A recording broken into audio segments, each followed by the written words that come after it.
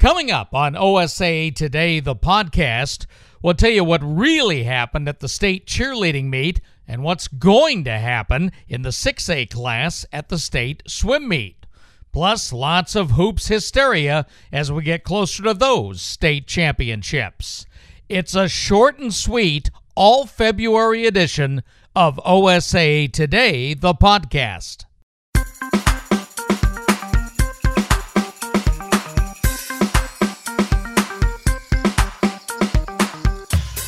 And welcome into OSA Today, the podcast on the iHeartRadio app and ripcityradio.com/OSA Today. I am Bob Akamian, and we are right in the middle of winter championship season. Cheerleading complete this past Saturday, swimming on deck, wrestling in the hole, and all kinds of postseason basketball. It was another great Saturday at Veterans Memorial Coliseum for the OSA On Point Community Credit Union State Cheerleading Championship. All the results and the scorecards are on display at osaa.org. If you go to the upper right corner and click cheerleading results, it'll take you right to it. Congratulations to Santiam Christian, Gladstone, South Albany, Newburgh, Westview, and Tualatin. They are our team state champions. To drill down a little bit more on what really happened at the state meet, we bring in our expert,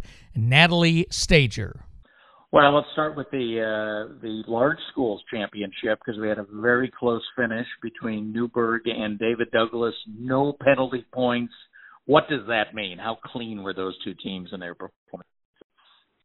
Those teams were very clean, both of them in their performances. They had very difficult skills, and they hit all of them. They didn't have any tumbling issues or stunting issues, and so in the end, it really just came down to a tight score of 0.3 points, so 0.3 of a point between them, and Newburgh ended up on top in that battle. And we should point out, I don't know if we explained it last week in our preview, but how do you accumulate penalty points? How do you get things taken away from your score?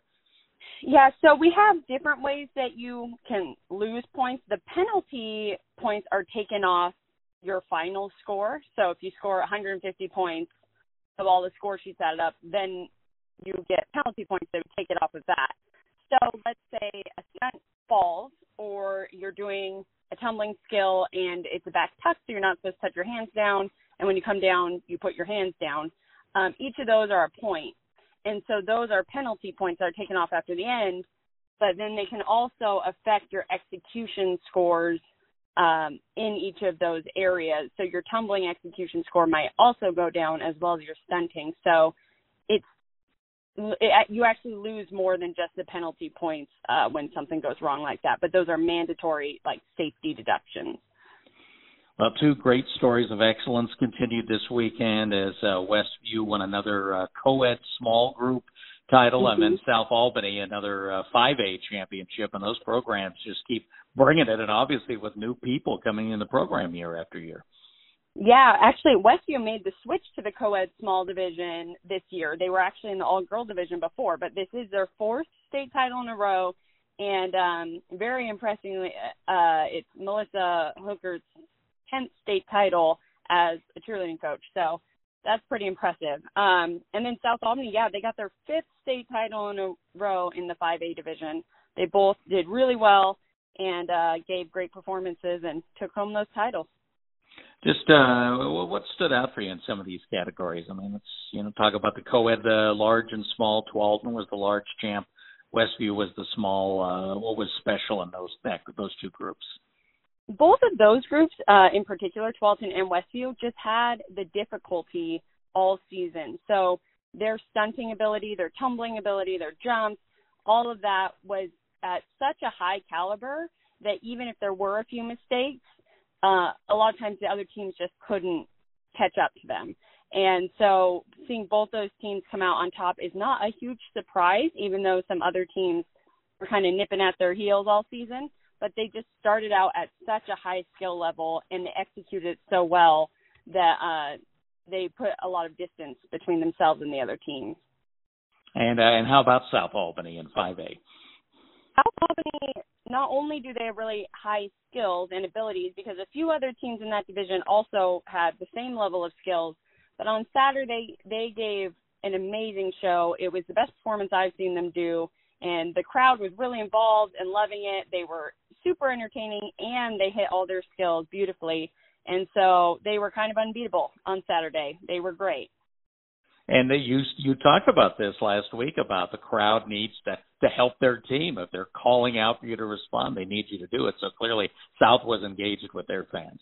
They really were, and their energy built throughout the routine because they were doing everything so well that it was exciting to watch. And then their athletes also are just very, very good at really showing their joy in the routine and having fun with it, which makes the crowd want to be involved too. So there was really high energy with their performance. Gladstone had a pretty dominant result in 4A. What did they do that was unique or interesting? Gladstone is similar to South Albany in that their routine was one that stood out with the energy. They had a creative routine, and you could tell that they were excited to be out there. They were confident. They were really coming for this state title. They wanted it bad, and they showed that on the mat, and that's fun to watch. And then they paired that with really, really well done skills. And so they get off the mat, and you just feel like you just watched something amazing. And they won, and I think most people felt that they should. Once they got off the mat, you were like, all right, that looks like a state championship routine.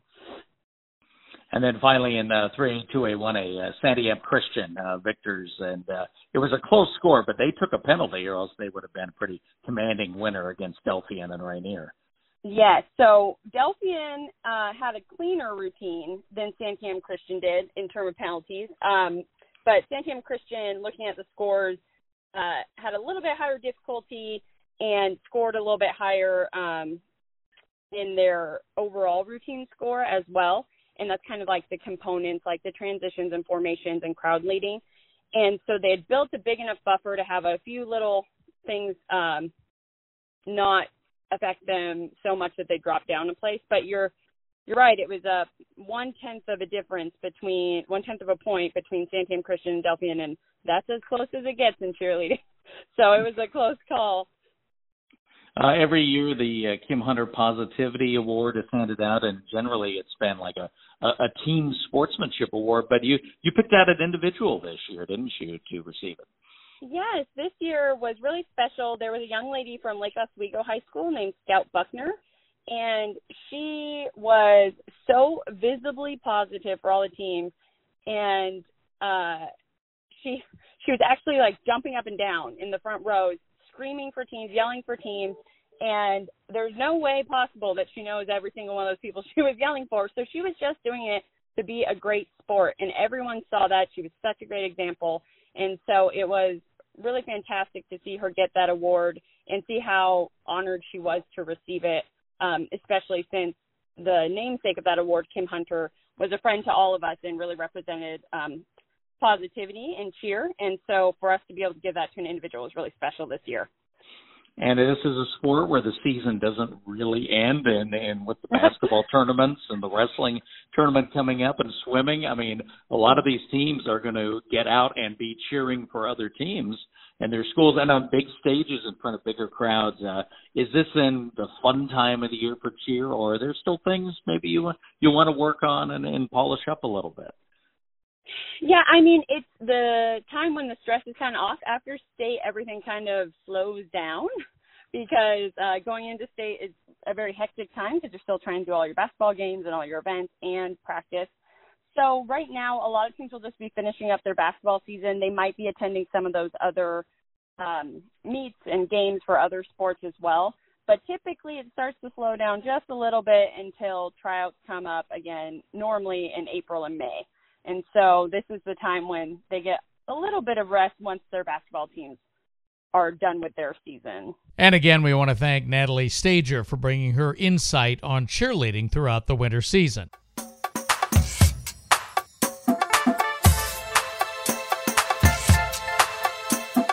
It is time to recognize the Wendy's Athletes of the Week. Marie Tomachoff of Silverton Girls Swimming, and Keona Menguita of Eastland Christian Boys Basketball. Congratulations on your performances, and you can nominate the next Wendy's Athlete of the Week at osaa.org/awards/athlete.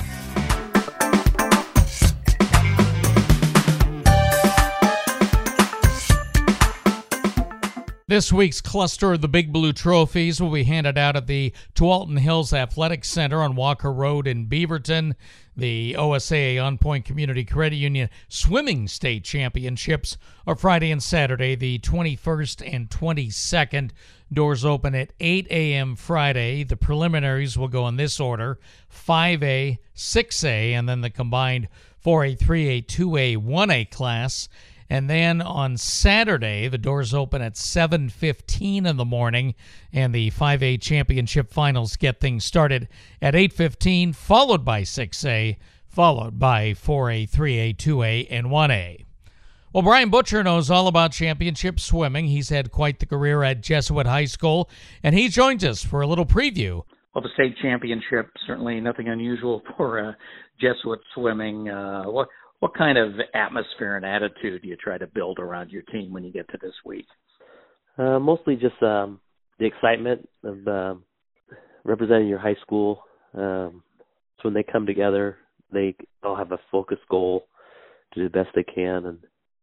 And the week coming up to it, we have a couple activities that we do during the week. We have like a team dinner and so on, a couple meetings, and we just kind of talk about the logistics of it, and we really want them just to have a lot of fun. And obviously your league meet is always pretty dynamic in itself because there's so many great swimmers in the metro. Any special memories from that this past week? Well, the boys medley relay broke the record for the district meet. Their attitude was we talk about getting the relays to state, and Marco Nozak, he said, well, if it happens, it happens. But let's just get the relay first to state, and everything else will be taken care of. And they ended up breaking that record that they set the previous year. So that was kind of exciting. So give us a sense of the boys' chase now in the large schools. What's that going to come down to this weekend? I think it's going to be consistent with the new format. You can't win state the first day, but you can definitely lose it. Just having 9 people go into finals now. So it spreads things out a lot more. Everybody has more of an important role to swim their best times and just put their best out to see if that will get them into the top 9. And for people that are maybe for the family member just coming to the meet, maybe it's the only one they see all year, a little more detail of the new format and what is something to watch for when you're at the meet. So the new format they rolled out last year, the 6A, the big teams, 18 swimmers qualify for state. We have basically 2 heats or 2 prelims, on Friday, and the top 9 swim the next day for points. And so it gets really fast very quickly. And then how about the girls 6A this year? What are you looking at there? The 6A, it seems like it's more spread out. A lot of new swimmers, a lot of fast freshmen are out there. Consistency and just making sure that you do your best on that Friday, and hopefully your best will get you in the top 9. And then on Saturday, it's just being consistent and just kind of executing. And, of course, an athlete in the girls' competition that people are getting to know more about now is Caitlin Doppler from Aloha, and she's going to be swimming in the U.S. Championships, chance to go to Tokyo this year. What does somebody with that kind of star power bring to the state meet? I think one thing is when she does swim, a lot of swimmers will watch her swim. And, her starts are very explosive, and, her execution of those starts is so well done. So a lot of swimmers watch that and are trying to figure out how she's doing it. And it really just elevates the whole league as a whole. I had a chance to do Missy Franklin's last 2 high school meets in Colorado, and it was interesting to watch the spectacle of the kids that raced her. It wasn't this, oh my God, I'm having to race Missy Franklin. It's, wow, I get to swim in the same pool with Missy Franklin. And that's kind of a thing, I think, in all individual sports, but certainly in swimming. I mean, you love to test yourself against the best person possible. Yeah, that usually brings out the best too.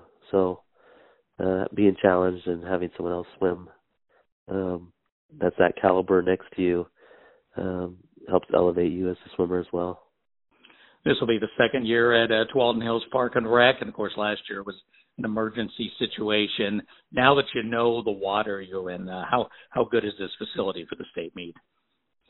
I think THPRD, the staff, does a great job of setting up the meet. It's very smooth.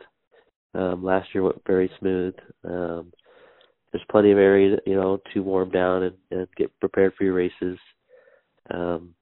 As for swimmers, I mean, I felt that we had plenty of room on deck. So from that aspect, spectator, I didn't really spend a lot of time looking at that, but usually we have a pretty good turnout of people that come to watch when we were at Mount Hood. So, but I think they have it organized enough that they're like rotating people to a better area. At least last year they were. So I think that's very helpful. And as a fan of the sport yourself, and I know you support anybody that's successful in elevating the sport, anything you're going to watch just from the fan standpoint this weekend? I think that for me at this meet, I just try to enjoy watching the swims and acknowledge, all the hard work the swimmers have done. And also, the mental part of it, where it's always nice seeing swimmers do something they thought they couldn't do and they do it, and they're just like in disbelief. That was me. I just did that. That's always fun to watch. And, of course, the NFHS Network will stream all of the sessions of the state swim meet live. Go to nfhsnetwork.com to register and be ready to watch the action if you can't make it to Tualatin Hills.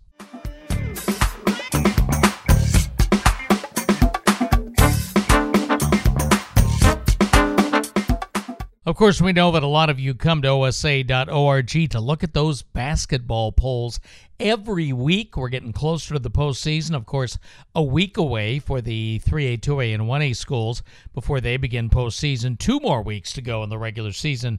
As we take a quick spin through the polls, Beaverton on top of 6A girls.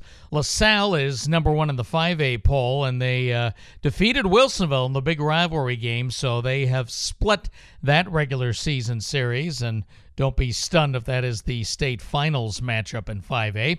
Philomath on top in 4A girls, Clatskanie in 3A, Kennedy in 2A, and Crane in 1A. The boys' coaches' polls are out as well. It continues to be Jesuit and Jefferson on top of 6A. Jeff has clinched the PIL championship. Churchill leading Silverton and Crater in that narrow race in 5A.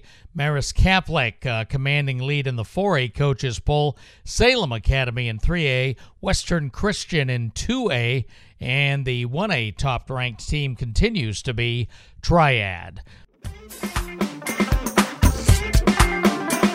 That's it for the podcast this week. Everyone's busy with postseason. We hope you enjoy getting out to your favorite OSAA state championship event. We'll see you next week. I'm Bob Akamian. Thanks for joining us on OSAA Today, the podcast.